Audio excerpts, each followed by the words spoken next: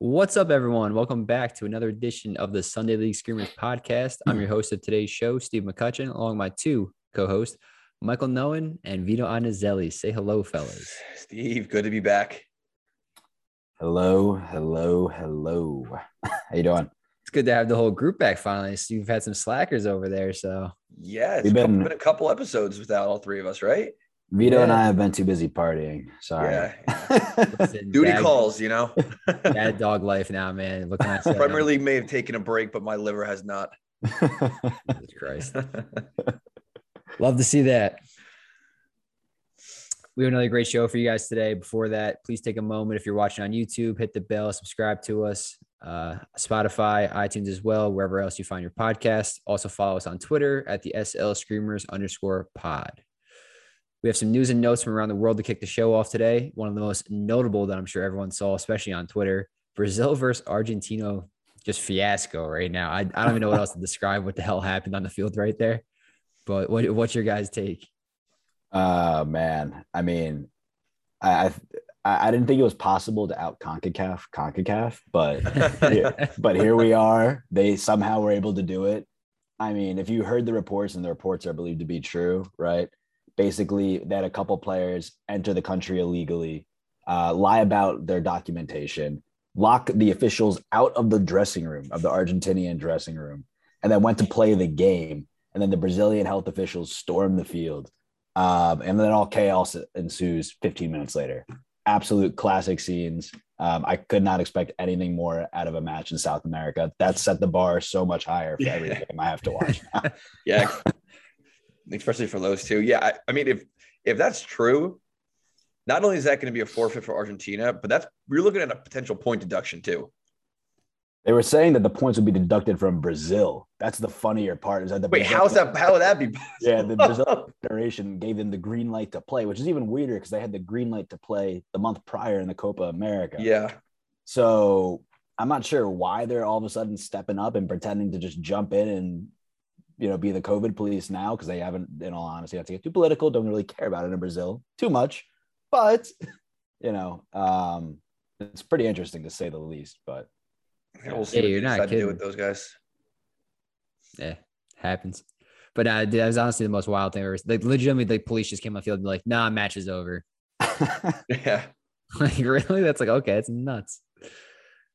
Some other stuff from around the world that we got. Congrats on Italy. They broke the unbeaten streak of Brazil and Spain. They had a joint record of 35, and Italy finally got to 36, breaking that. What's the last game they lost? Did you guys look that up? Yeah, it was to Portugal almost. What? I can't 3.5 years ago now, almost 3.5 years. This September 10th, 2018, when Portugal won I think it was the inaugural Nations League, right? Or Euros, when Ronaldo won the Euros, something along those lines. So gotcha. Yeah, I mean, so pretty much right after they didn't qualify for the World Cup is when they went on this run, right? Exactly. Yeah. Good for them. And we got some also interesting groups just going on over in the European qualifiers for the World Cup, notably B, G, H, and J, if you guys want to kind of get into that a little bit. Yeah, Netherlands is on a tear. 6 goals last game, 4 goals the game before. The only downside for them is it sounds like Haaland broke Van Dijk's finger on one of those challenges. I saw that. So, I mean, it's not his leg, so I guess it's not too much to worry about. But they came storming back. They're level with Norway on points now, Group G. Yeah, that's definitely a good group. Group H also real fast just to hit on it. Croatia, Russia tied at 13 points a pop.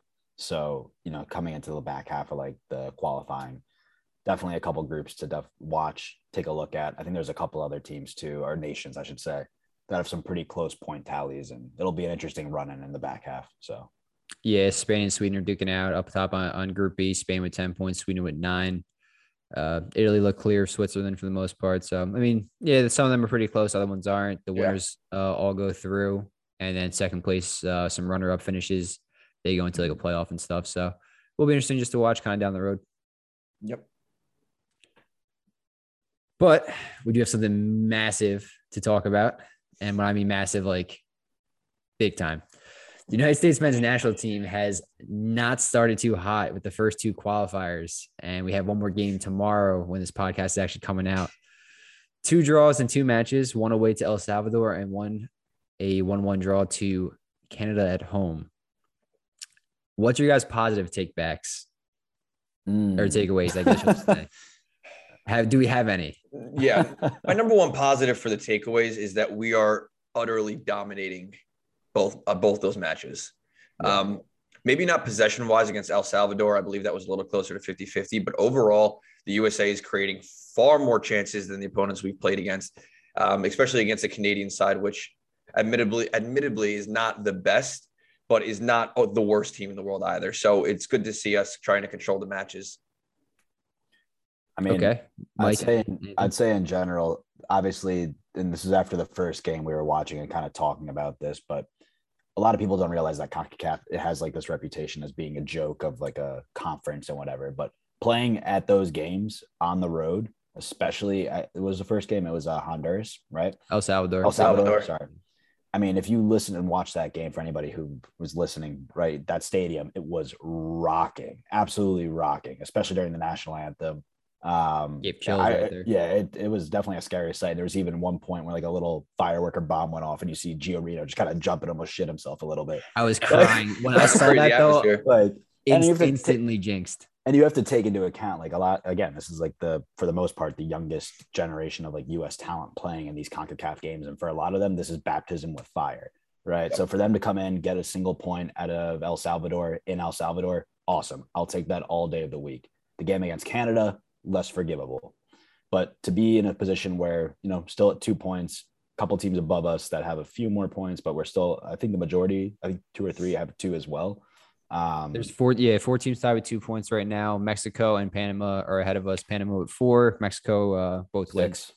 So there's definitely still a possibility to finish in the top half. I wouldn't say obviously the top spot anymore, but they have to be stronger overall. And to Vito's point, like they played well, they're just not putting away the chances, which we'll get to in a little bit. But yeah, and Tyler Adams also deserves a shout out. That kid's an animal in the midfield. Yeah, so. He is basically like our Antonio Conte over the next World Cup the entire 12 games we got left. Antonio Conte? You mean N'Golo Conte? Yeah, same guy. I mean, honestly, I'll take Conte as a coach. We'll get to that later, but yeah, no, I think another good takeaway from that though, and while we're talking about stand-up performances, Miles Robinson's also been one of the best players in the field for both of those games in the center and back position there. So he's definitely in my opinion, has locked down his position in that back four for the time being. Yeah, I don't see anyone. I mean, competition is completely open. I mean, we got Mark McKenzie, we got Chris Richards, who's not even in the roster right now. So he's definitely going to have some people knocking on the door, but he has definitely solidified himself next to Brooks as our number 2 center back. Yeah, 100%. The other positive, we haven't lost. That's a good sign. We're getting points, which you never know which 1 point. That was the difference between us not getting into the playoff last time around. So you never know which one it could be. So take it with a grain of salt. I forgive the first game slightly. I want to say that very loosely, I guess. I forgive the result, not the performance. The performance was trash. We were sloppy on the ball. Possession was horrible, but I guess we can get to that in a little bit. So what's our negative takeaways from the first 2 qualifiers? Not finding a way to win the games. Every team that's ever won a major championship or has been in contention for a championship has found a way to find that one moment of magic in a match to put yourself ahead.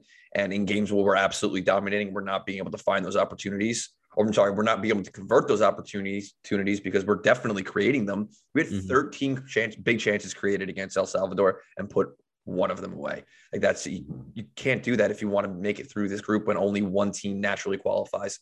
And that's my biggest problem for those last 2 games. Yeah, there's no reason we shouldn't have won the El Salvador game, honestly. And as bad as we looked on the ball, possession-wise, passing, sloppiness, all that, first touches, we had 3 amazing headering opportunities: McKinnon, Miles, and Acosta. Yeah, they should have put it away. One of them had on target, at least. So that was definitely. I mean, my negative takeaway: 4 points dropped. We should have won that game. We were ahead in the Canada game. It's Berhalter. What are you guys feeling? I think is the summer glory just gone already? Like, what was it? Was it really a disguise? Like, did we do? I think as the players, not to say that the level of intensity wasn't there in the Gold Cup and the Nations League. I just think that obviously, it's the World Cup qualifiers and people are going to play like their lives depend on it, right? Because for a lot of these players too, and these other countries, like their lives really do depend on it because that's the difference between them getting noticed and getting a contract maybe in Europe and like a team in Belgium for hypothetically, right? And now that I'm just saying, like, I don't think the players that we had were ready for it. I think there's also an element of Greg being, I don't want to say underprepared from a coaching perspective, but tactically maybe not the best use of some players. Serginho Dest on the left, for instance, in the first game, right? Should he be playing there, right? Not beefing up the midfield a little bit quicker in that first game when you could tell that we were really slacking on possession. A couple of those key pieces and key things. And I don't know. I thought it came back to bite us. That's why I went on Greg. Greg has to own it, but I'm pretty confident that he'll have the ability to pull through. I have full faith and belief in him. If it's another 1-1 draw, another 0-0 draw, or hypothetically a loss, I think the pressure goes from like a 3 right now to like an 8. Like it just drastically turns up on him. So, I mean, I think the pressure is already at like a 6.5, 7. Yeah. A draw, a loss at Honduras. We fired Klinsmann for about the same thing. Yeah. And we only played, I think between both those games, only 5 people from the original lineup against Salvador made it into the Canadian lineup. And I don't know if that was an issue of players maybe not being match fit, which I wouldn't fully understand. But he changed basically half the lineup and he changed the formation week over week. I think after you see that performance, maybe you give him another shot. Granted, did it work against Canada?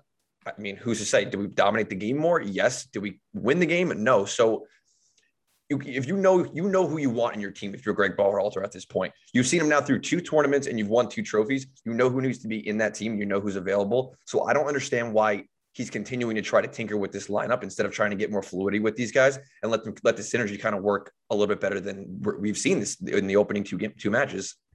What do you guys think about the striker position? Out of curiosity, we've seen Sargent, Pefok, both start. Mm-hmm. I doubt Pepe gets it, even just because it's his first camp. Highly doubt it. I think he might get a substitute appearance in the next game, depending on what's going on. But we got Sargent, Pefok, Zardes, now Pepe, DK, and Hop. I think they're really a solution right now. For all intents and purposes, the next game it'll probably be Sargent starting again, realistically. Just because he got the rest. So they want him to be coming out on all cylinders and probably bring that game to them.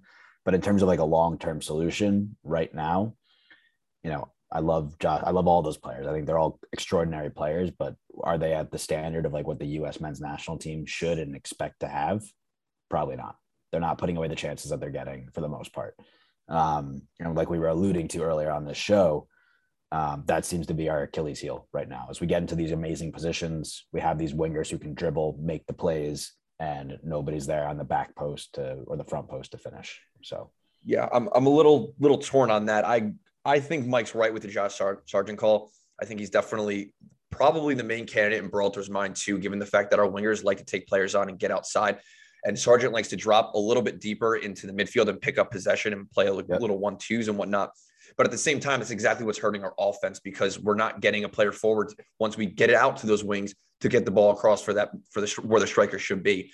So I would personally like to see Josh Sargent stay a little bit farther forward, maybe drop Gio Reyna out of that winger position, mixing Conrad Del Fuente and Pulisic and even Brandon Harrison, because Gio Reyna can play in that position and play the 1-2s and spin the play out wide for those guys to get service into Josh Sargent. I think that's where the major lack is. And I think if they try to switch that up a little bit, Josh Sargent would fare a little bit better and look a little bit better than he has the opening match or 2. Yeah, the biggest disjointed part of the offense that I saw from the first 2 games was the lack of a center attacking mid or number 10 role. Exactly. Yeah, absolutely. So many runs. Pass. Yes. Pass. That not even just the pass, but just the space. Like it reminded me. I bring this over and over again. We're Chelsea fans. Me and Vito, at least, watching Sarri play or just manage the game. It seemed like we pass in a U shape around constantly. We just only go up and down the wings. There was nothing in that middle or the central of the field. The one goal that we've scored so far in these qualifiers was a beautiful hold up play. Aronson took it, got the Pefok, a little bit mishap right there, got to Pulisic. The ball was held up right in the middle, made 2 runs off of it, and then Robinson found the guy who started it all again, right? Aronson. But it was right in the middle of the field where everything happened and opened up the entire game. We haven't had that. And having someone there also allows our striker to just stay up top where he can poach goals.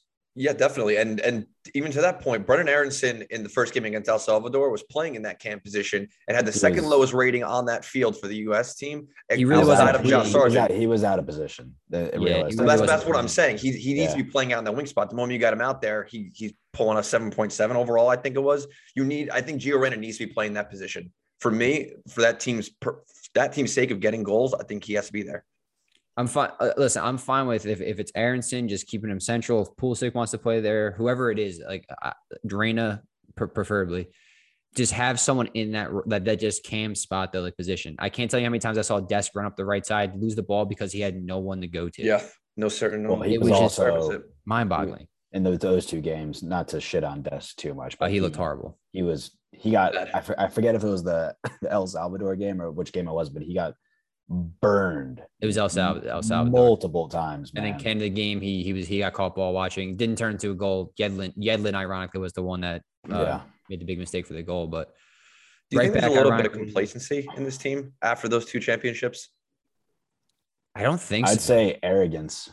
Arrogance? Yeah, I'd say arrogance. I think lack of experience was the biggest thing. No one, what is it? I think 10 guys have made their World Cup qualifying debuts. And they found out mostly in El Salvador, like, what's up? I think it's a combination between experience on the playing side, but also a hell of a lot on the coaching side. Yeah. The last negative I want to bring up, too, we got Weston McKennie drama. We just kind of went over this a little bit for pre-podcast, but guys scoring off the field, definitely scoring off the field. Maybe they didn't specify who the unauthorized person was, but for anyone listening, put it together. Nashville, 21-year-old. Labor Day weekend, bachelorette parties, nonstop. Yeah. Unless he's going to do a fantasy football draft. I mean, I don't know. He might have been. Listen, it's that time of the year. It's very possible. Yeah. Can't miss those in-person drafts either. Don't want to be that guy. And that's sad, too, because he played well in El Salvador. And I think if he's in that midfield instead of Kellen Acosta or Leggett against Canada, we probably win that game, in my opinion.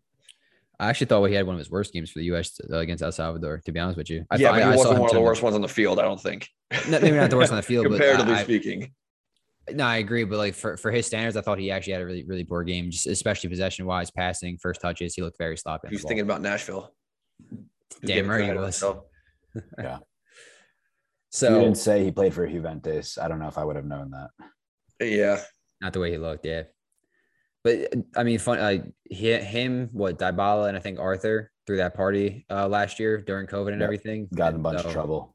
Yep. Clearly, I don't know. Something's not sitting in with the kid right now. So very selfish of him just to do the national team, his teammates, the country, like everything like that. I get it. You're 21. Trust me. We've all been 21. We understand what it's like to go out and stuff. I get it, but it's just not the time for it. You have to know what you signed up for when you represent your country, and that's giving everything at all times. And forget about the fans that he let down. He let down all of his teammates and his coach, who probably had him placed in that lineup already, and then had to reshuffle things probably last second. Yeah. So it's 1 week, dude. You can live without it. Exactly. And I hope for his sake, someone on that team, maybe one of the more senior players like Brooks or someone, is able to pull him aside and show him what's what, because now, like to your point, this is the second time this has happened in a year. Once with his club and now with his national team. And if this doesn't get across to him, even like Landon Donovan's got to come out and lambast him for it. Hopefully he gets it this time. No, I agree with you. What so do you guys think we have any chance of even winning the group at this point, or is it more just kind of qualify? No, I think we do. I think the two teams that are ahead of us, we haven't played yet. One of them being Mexico, who we seem to have their number 4. We're only 4 points behind. We're able to pull a win off of Mexico and make it a 1 point between us and the clear other favorite in the group. I think we have a good chance. We have still 7-8 games left, whatever it is at the time. I think like 12, man. Yeah, 12. Sorry, I don't know why. After I said it, like that's not right. Man. Ain't the hex. I think it depends on what happens over the next game. This next game. Next 2 games. Statistically, I just don't see it. I think Mexico will probably end up pulling away at the very end. I think the U.S. will probably get that second spot at the end of the day, but I think the gap at this point is already going to be too large. I don't see Mexico losing or really dropping too many points like we have been. So you guys are are pretty confident in qualifying, or do you think we have to go through a playoff? Qualify, yes. In terms of finishing top group, no. Playoff, no. Qualifying, yes. I think we have a chance to top the group. I wouldn't say it's likely. I'd say probably closer to 75% not. But I think the option for us is there. I do think we will qualify this time around. I think there's enough talent in this team compared to the year we missed out or the other years where it's been a little closer. And I think we'll pull through. Greg's got to get control of that locker room a little bit. Okay. The way it's looking, I honestly think we have to go through a playoff. But again, a lot can change in the next 12 next couple windows realistically. So, and that could be a coaching change. So, what do you guys think? We walk out with 3 points or less. Is Greg fired? No, I don't think he's fired. Too early yet. I don't think he's fired yet. If they take a hard L, maybe like if they lose like 3 or 4-0, like that would be like the okay, you're fired moment. But if they just took like a loss or a tie, he stays in. I wouldn't say he gets potentially canned, and you never want to say that about somebody losing their job. But if he's not performing, not bringing the goods, I don't think he makes it past the 4th game. But would the second window be too late at that point if we start dropping too many? I don't think so. I don't know. I'm kind of under the impression of fire quick. I think that's the right time, personally. Like right after that 4th game, because how many you said it's 12 games, and we got 12 left. It's 14 total. Right. So 11 after tomorrow when this comes out. So that's still enough time for a coach to come in and make an impression. Yeah. So I think that 4th game is if it's still like we have only 4 points amassed, then you let them go. Yeah. I think after the next set of games, because they play them in groups of 3 with the international breaks, the next set being in October, beginning of October to middle of October. I think that is going to be the series that would eventually determine whether or not he's going to be gone. I think it's too early coming off the back of 2 wins. He's shown what he can get out of this team. And I don't think you break apart the morale of that team just yet. Jamaica is going to be a big test in the first week of October. Massive test for us. That's what's been killing us in games. Yeah. Very noticeable. I think it's imperative for the morale of this team to get that win against Honduras tomorrow. They have to get 3 points from that game, I think, to even have a chance at winning the group. But I think you give him the next series, the next group of 3 games. Okay. Do you think Pulisic's comments at the end of the Canada game were any kind of slight jabs at the Federation to say hint, like this is what we want as players? Did you guys see him? That you want me to read them off? I don't even know. Just read it for anybody who might have not heard it. All right. So Pulisic basically at the end of the Canada game, post game, was getting interviewed, and he just said, we need new ideas at times. We didn't test them enough. We couldn't break them down. Obviously just weren't good enough. Kind of sounds, if you read between the lines, we need new ideas. That sounds like he's calling for a manager change, and that's coming from the captain.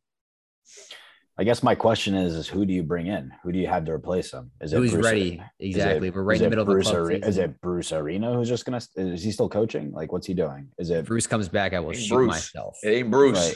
Like is it Tab Ramos who will step in and fill that void? Like, what are they going to do? Who are they going to bring in? So, I don't know. I understand what he's saying, but I still think that wasn't the problem. How many more opportunities do you want this team to create? If you create 13 opportunities against El Salvador and you score 1 goal, it's not the opportunities that are being missed. It's not the creation that's the issue, clearly. 13 in total, I believe you meant to say, right? Or 13 in it. 13 chances created in total, yeah. Okay. And you created another 7 and 11 shots against Canada. I don't think the creation is the issue. I don't. I think his comments were a little misplaced. I get the frustration, of course. Of course I do. But I think the conversion rate is obviously the problem. And that's coming from a guy who just hit the post when could have sealed the deal when he was in behind the defense. That's blaming him for doing that when that ball is completely behind him. I think it's a little reckless on that comment. I agree. I'm not saying he 100% should have converted. I'm just saying I don't think what he said was right about the way they played in the first 2 games. Really? Because I when I look at the team, it was completely disjointed. We might have on paper big chances created, which I would agree in the El Salvador game. There was 3 spot on ones that we should put away. But Canada, besides the one that we netted, which is a great 1-2 in front of net, the Pulisic off the post. What else did we really have that was like, yeah, we should have scored? I don't know. Like I on hear what you're paper, saying. we might be shooting a lot. That's fine and all. That's great. But I looked at the team and it reminded me of someone without an identity. They didn't know what to do. They couldn't link up with each other. Pulisic was dropping legitimately halfway between the midfield and R18 just to get the ball in some instances because no one else could make those driving passes or runs through. Well, again, to your point, that's coming back to the fact that we don't have somebody who can sit in that pocket as that 10, that true 10, and spray out the ball where it needs to be sprayed.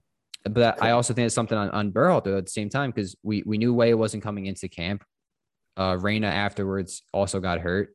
Desk now too.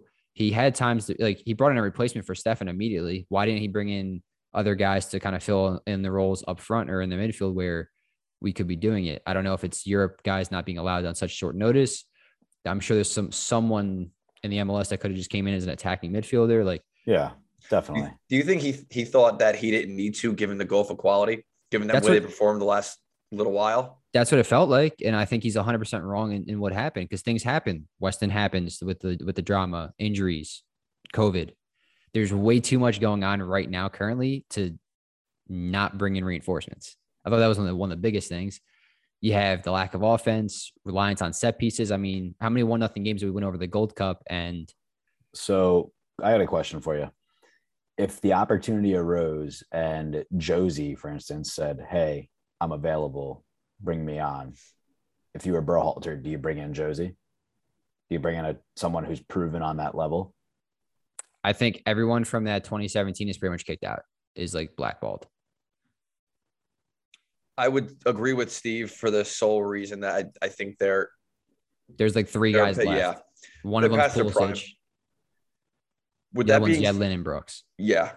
With that being said, though, talking at the other side of my mouth, I think we're at a point where we have to look at any available player and go, if you can get us to the World Cup, then fine. I don't care. If guys aren't performing, then that's just how it's going to have to be. You can tweak the lineups or whatever once you qualify, but qualifying comes first, one foot in front of the other at a time. And if we continue to not put chances away or convert chances or maybe have to your points, maybe have better personnel fitted for the way that Berhalter wants to play, then yeah, maybe we do need to be looking around somewhere else. I think it's on Berhalter because we have way more than enough talent, but it's not being utilized in the right way. I forget which one of you guys said it earlier with Des starting on the left side in the first game. We have Anthony Robinson absolutely murdering it right now in form, has the only assist, the only goal we scored so far. Why is he not starting on there? Why is Desk there? And it just doesn't, there's like, what's going on in the guy's head? And then he moved Desk to the right for Canada and then brought in Robinson. I mean, yeah, but that just, why not El Salvador? It didn't make sense to me. Maybe, I don't know if Robinson played too much and just wasn't fit in time, whatever. But the in-game subs I thought was fixed during the Gold Cup. It seemed to be like he was on point with a lot of those, and we just took like 4 steps backwards. Like, waits the 81st minute to drop in 3 dudes. Like, how much time is that really going to give them? How much does that have to affect the game? Yeah, exactly. You know what I mean? Like, it just doesn't. Nothing adds up right there. The formation setup seems completely wrong right now. I don't know how. Like, we're not playing a 4-2-3-1. Let me ask, in an ideal scenario, then, assuming you're now Greg Berhalter for the both of you, what would you want? What would you want to see? What would you expect to see? My perfect lineup right now is going to be Turner in net, Desk on the right, which is questionable the way he's performed. Well, is he even expected to play? I think he's out. Are you saying he was injured? Are you saying for Honduras or are you saying for tomorrow night? Oh, okay. No, I'd go 3 back. I would have Yedlin on the right wing back. I'd have Miles on the right center back. The main center back I probably put Stanis. I like how comfortable he is, and he can go into that midfield and be just as good. So if that turned into a 4 back, that's fine. Brooks on the left center back, Robinson on the left. So basically like a 3. I probably put 5 in the midfield. They're 3-4-3, somewhere along those lines. Pulisic up top, Sargent up top, Conrad up top. So that's the 3 there, and then 2 in the mid. Adams definitely, and if he has enough in the tank, and then depending on if you have Acosta or Lingette. Reyna's out too. Oh, Reyna's out, you're right. Yeah, damn. So I'd probably go 3-4-3 or 3-5-2. Yeah. Yeah, you got to put guys in the middle because we're that's the one big positive I think we've had. We've been looking great out in the wings because of the quality of the wingers that we have. And you overload those and put some guys in the middle, they're going to get enough chances to turn one or two of them in. And that Honduras team, I can't see breaking us down at that point. That's what I'm saying. Like, let's just stack the midfield. Like, just get the high press going. Because when we high pressed, it worked out great for us. I mean, that's how that's how the goal happened with Aronson. Yep. So if we just get those wing backs going forward enough, and then the three backs between Sands, Robinson, and Brooks, that is a stellar 3-back system that we have protecting those guys on the outside to like feel free to order to get forward and just create a bunch of pressure. And Yedlin's like a jet plane, so flying back. So if he was over there, there is so much lacking in possession and everything in that midfield for us and going forward that I don't know how you don't put 5 bodies in there. Okay, looking at it conversely, then we do look very good. Or I shouldn't say very good, but we look pretty good on counters as well. Do you think maybe another option for in Greg's mind is put the 4 backs there, don't concede a goal, and we know we'll hit on counters and possession. It's not like we're going to get killed on possession. I'm not saying give up possession either, but do you think that's a possibility to maybe balance it a little bit more just to make sure we don't give up that goal? I don't think from an identity perspective they would want or allow that, to be honest. From ever since Berhalter came in charge, like you could see the system he was trying to implement was push everyone up, play out of the back. Like it's been 4-3-3 since the day started. Yeah, like that's not the way they're going to play. I can't picture that, and I think he's the type of guy who will live and die by his sword, essentially. Which I hate as a coach. So something like, I mean, Mike just went through it. We went through it twice with Chelsea. Jose Mourinho is a prime example of that. He plays his own way. He brings in his own players. It takes him 2 years to figure it out, and then he's gone by then. Play to the people that you have their strengths. That's it. That's how you manage your soccer team, whatever you want to call them. I'd like for them Raven right now. 4-3-3. Kind of the same thing against Canada, except without Dest. You put in Yedlin, obviously, and I don't know how to pronounce his name. Thilson, that started in striker for Josh Sargent instead. Pefok. Sorry, yeah, he goes by Pefok. I'm fine with him up front. I if we go 4 back, I think our best formation is 4-2-3-1. So what do you guys think about Berhalter potentially losing the locker room? Do we think we're at that point yet? Because with Pulisic comments and then just the way the teams looked specifically, do we think there's something going on that they don't think he's the right man in charge in itself? I don't think so. I think that's a little premature because the way that they were playing in the past 2 tournaments over the summer, like we touched on this, like it seems like they like playing for him. He's an emotional guy and it looks like he wears his heart on his sleeve. And I think those players in particular respond to that pretty well. I don't think he's lost them yet. The comments are definitely a little suspect. I'll say that, especially a little alarming from Pulisic. But I don't think we're at that point where we have to say, hey, like this dressing room's a total shit show and he's got to go and we got to get some stability and order in here. So I think it's on its way down. Mm-hmm. But to Mike's point, I don't think we've hit Jose Mourinho locker room mania That's tough yet. to do, though. That's almost yeah. That might take a couple of years, but that's a talent, actually. Yeah, it is. He like transcends time with that. He's like, let's just jump ahead 10 years to destruction. But no, I don't think it's quite there.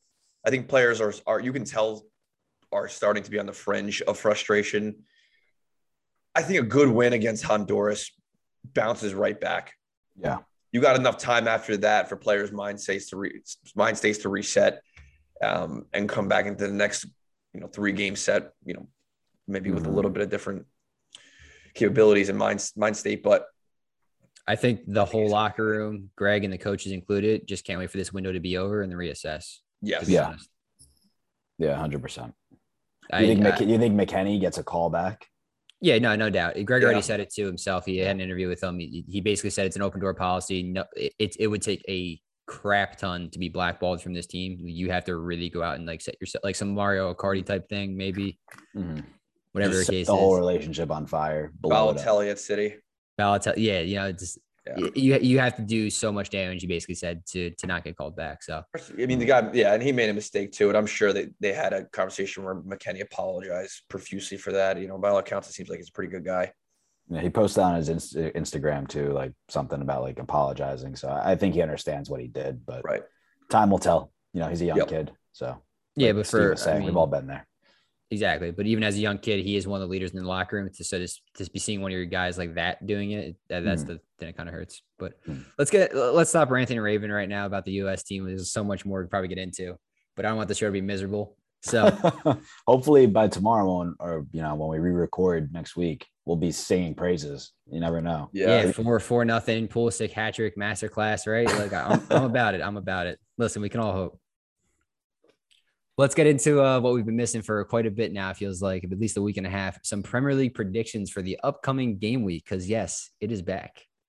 Oh, it's back. It's very back. It's back in a big way, boys. Yeah. So first game we got up in the upcoming week, Spurs and Crystal Palace, I think. Yes, Spurs and Crystal Palace. Top of the league. Don't you forget it. You weren't here for it either. We tried to say it with authority and let the people know. Who would have thought 3 games in, 9 points, top of the league, no goals conceded. Oh God, 1-0 wins. That's what I was gonna say. Anyway, truth be told, not expected. Happily will take it. Do I think it'll last forever? No. Do I think this is the game they come crashing back to reality? No. I'm going to go with the Spurs, another, why not, 1-0 win. So we'll see. They also just got a crap ton of injuries on the international break. And speaking of the Brazil-Argentina game, 2 of their players, Christian Romero and Giovanni Lo Celso, tried to sneak into the country, so they're not allowed to play. So we'll see what happens. But I do think a Spurs win 1-0. So 1-0 sounds like the perfect scoreline for me as well. I'll take a 2-0 on that one. Crystal Palace is, I mean, listen, we pretty much shit on them for that Chelsea game pretty hard, which is a clearly outclassed performance by them, by the champions of Europe at least. Mm-hmm. But ever since 1-1, they haven't looked bad. Yeah, they haven't looked bad. 2 tough draws against teams in the top half of the table. Vieira might have something up his sleeve. I wouldn't be shocked if Tottenham did come crashing back down, but I'll take the 1-0 just based off something that they got going on right now. Then we have the start of the 10 o'clock games, a must win for our favorite team on this podcast, Arsenal against Norwich City. Norwich by 1 billion. Oof. Is this the game that Norwich finally gets redemption for whoever they just totally screwed for that shit schedule? Might be. Yeah, this is going to be a tough one for both teams, I guess. But I would say this has got a draw written all over it for me. I'm going to say a 1-1 draw here. I'm going to go with the Norwich win here. I liked the way they looked towards the end of before the international break hit. I thought they were very good against Leicester, and not to say that Arsenal isn't a better team on paper in terms of quality, but they just look in such disarray. I don't know the international break was enough time for them to pull it all back together, or for Arteta to get things going. So I like Norwich City 2-1 here. I'm actually going to take Arsenal 2-1. I think international break was exactly what they needed to kind of just recoup. It's also Mikel Arteta's firing game if he doesn't. So I'm assuming he's bringing everything out. That you think if he loses this, he's canned? If he loses, he has every right to be.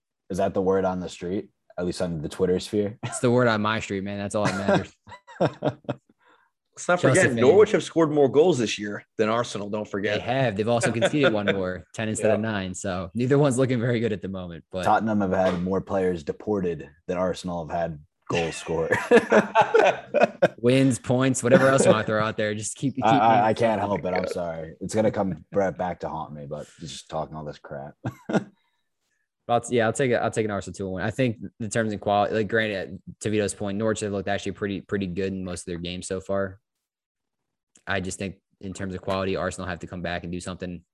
They're playing a relegation team. If they don't do it now, I'm dead ass, like serious. Like Mikel is probably done. Next 10 o'clock game, Brentford and Brighton. Very tricky one. Yeah, this is a tricky one. I like a draw for this one.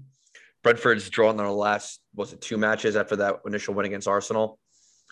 And I think it's going to be a very Brentford attacking affair and Brighton holding on. And I think it's going to end up a 1-1 game. Or I can see this being even a 0-0. Who would have thought Brentford 10th place? That's where we all had him in the beginning of the season, right? Yeah, everyone. I think I had him the highest, but it definitely wasn't there. No, kudos to them for even being in that position. It's awesome to see. Like we've kind of touched on.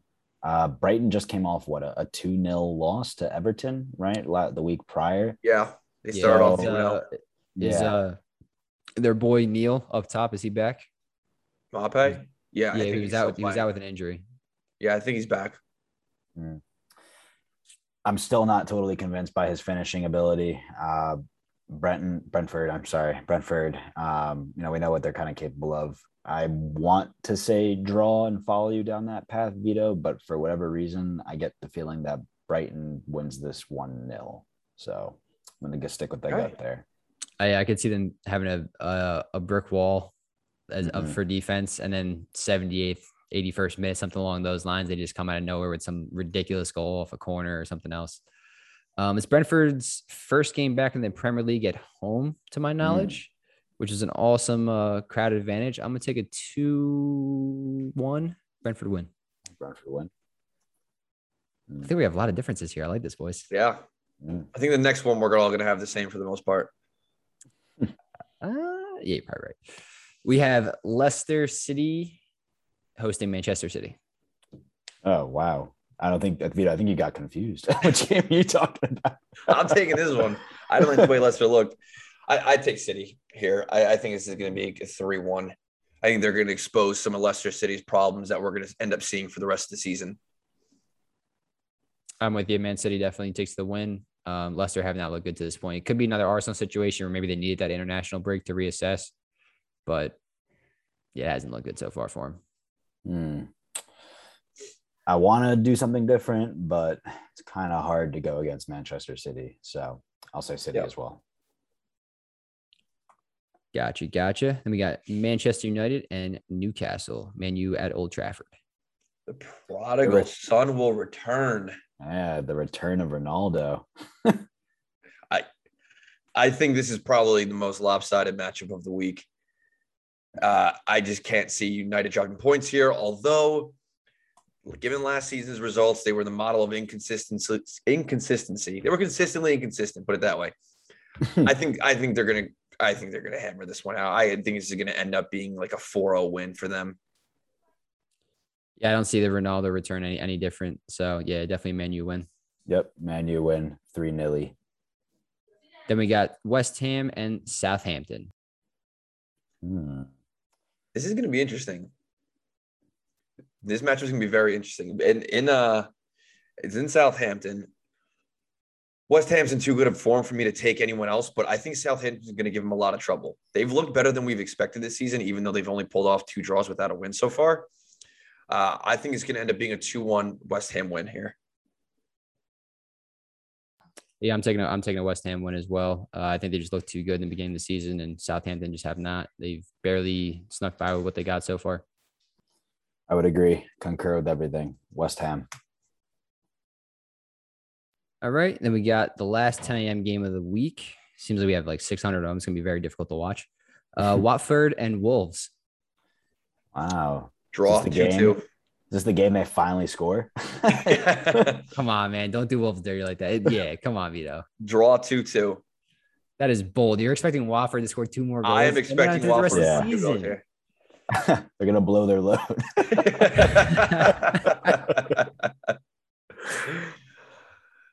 Yeah. Wolves are so open when they play. Wolves win. They're open, but they really don't. Well, they've lost 3-1 games, yeah. And then some of the goals that even. They should. They honestly, they probably maybe should have beat Manchester United. Let's be real here. Yeah. They just couldn't finish for shit. So if you watch that game, but yeah, I'm gonna take a Wolves here, 2-0 win. They get off the mark finally and send Watford. Are they in the relegation zone, Watford? Or are they still hanging just above? No, Watford's in 12th right now. They're in 12th. I mean, it's 3 points.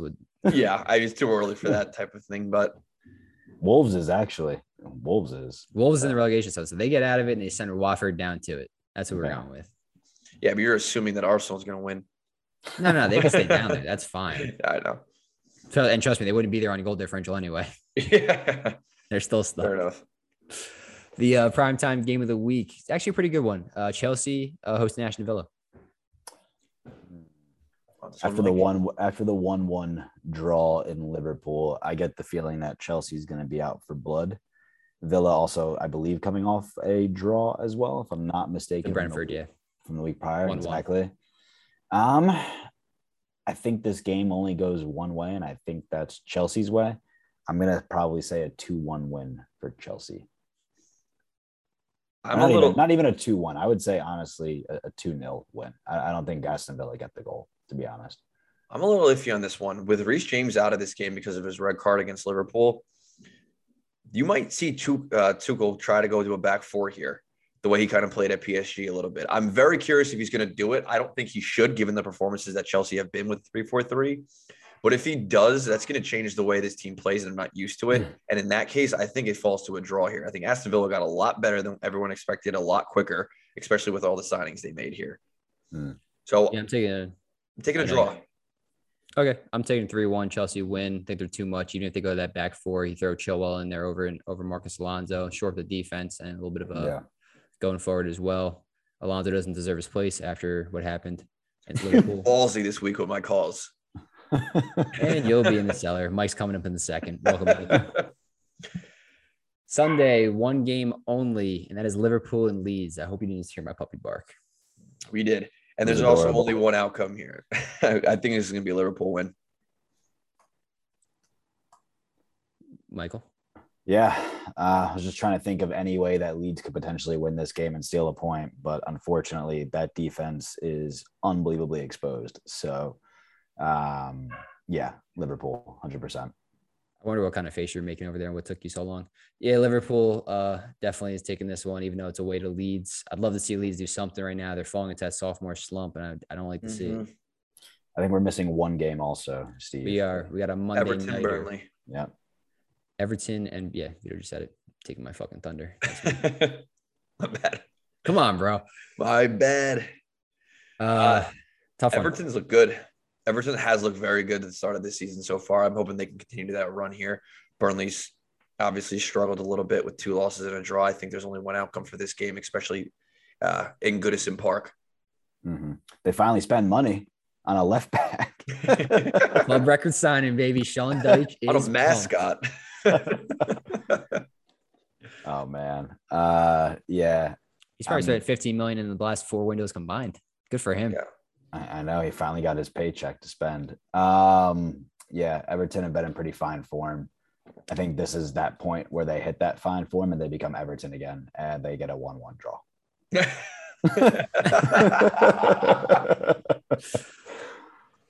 They're off the high of August like they had last year. It's just going to start crumbling down. I see what you're saying. Yeah. I was actually going to say the same thing. I think Burnley start to get something and get off the mark here. Or I guess they kind of already did with the draw, but I see him doing it again. 1-1. It's a perfect result. Mm-hmm.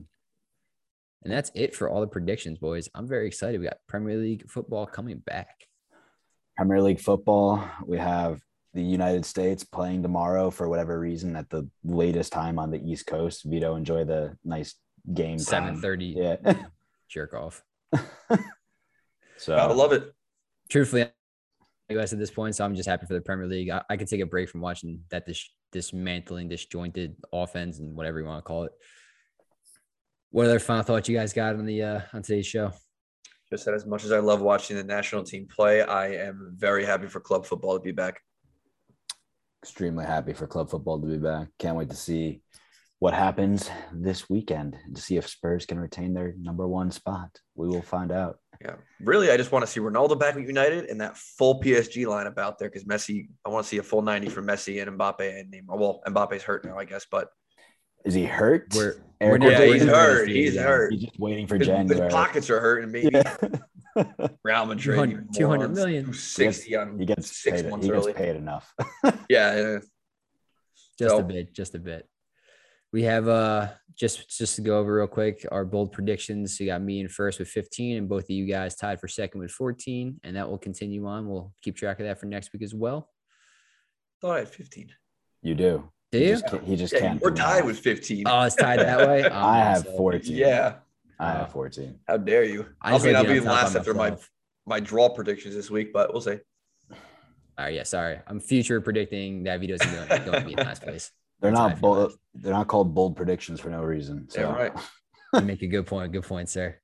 That'll do it for another episode of the Sunday League Screamers podcast. Like, comment, and hit the bell to subscribe to our YouTube channel. You can also find us on Spotify, Apple, and anywhere else you get your podcasts. Also, follow us on Twitter, SLScreamers_pod for daily tweets and updates about the show, World Football. I'm your host of today's show, Steve McCutcheon, along with Vito Inazelli and Michael Nowen, signing off.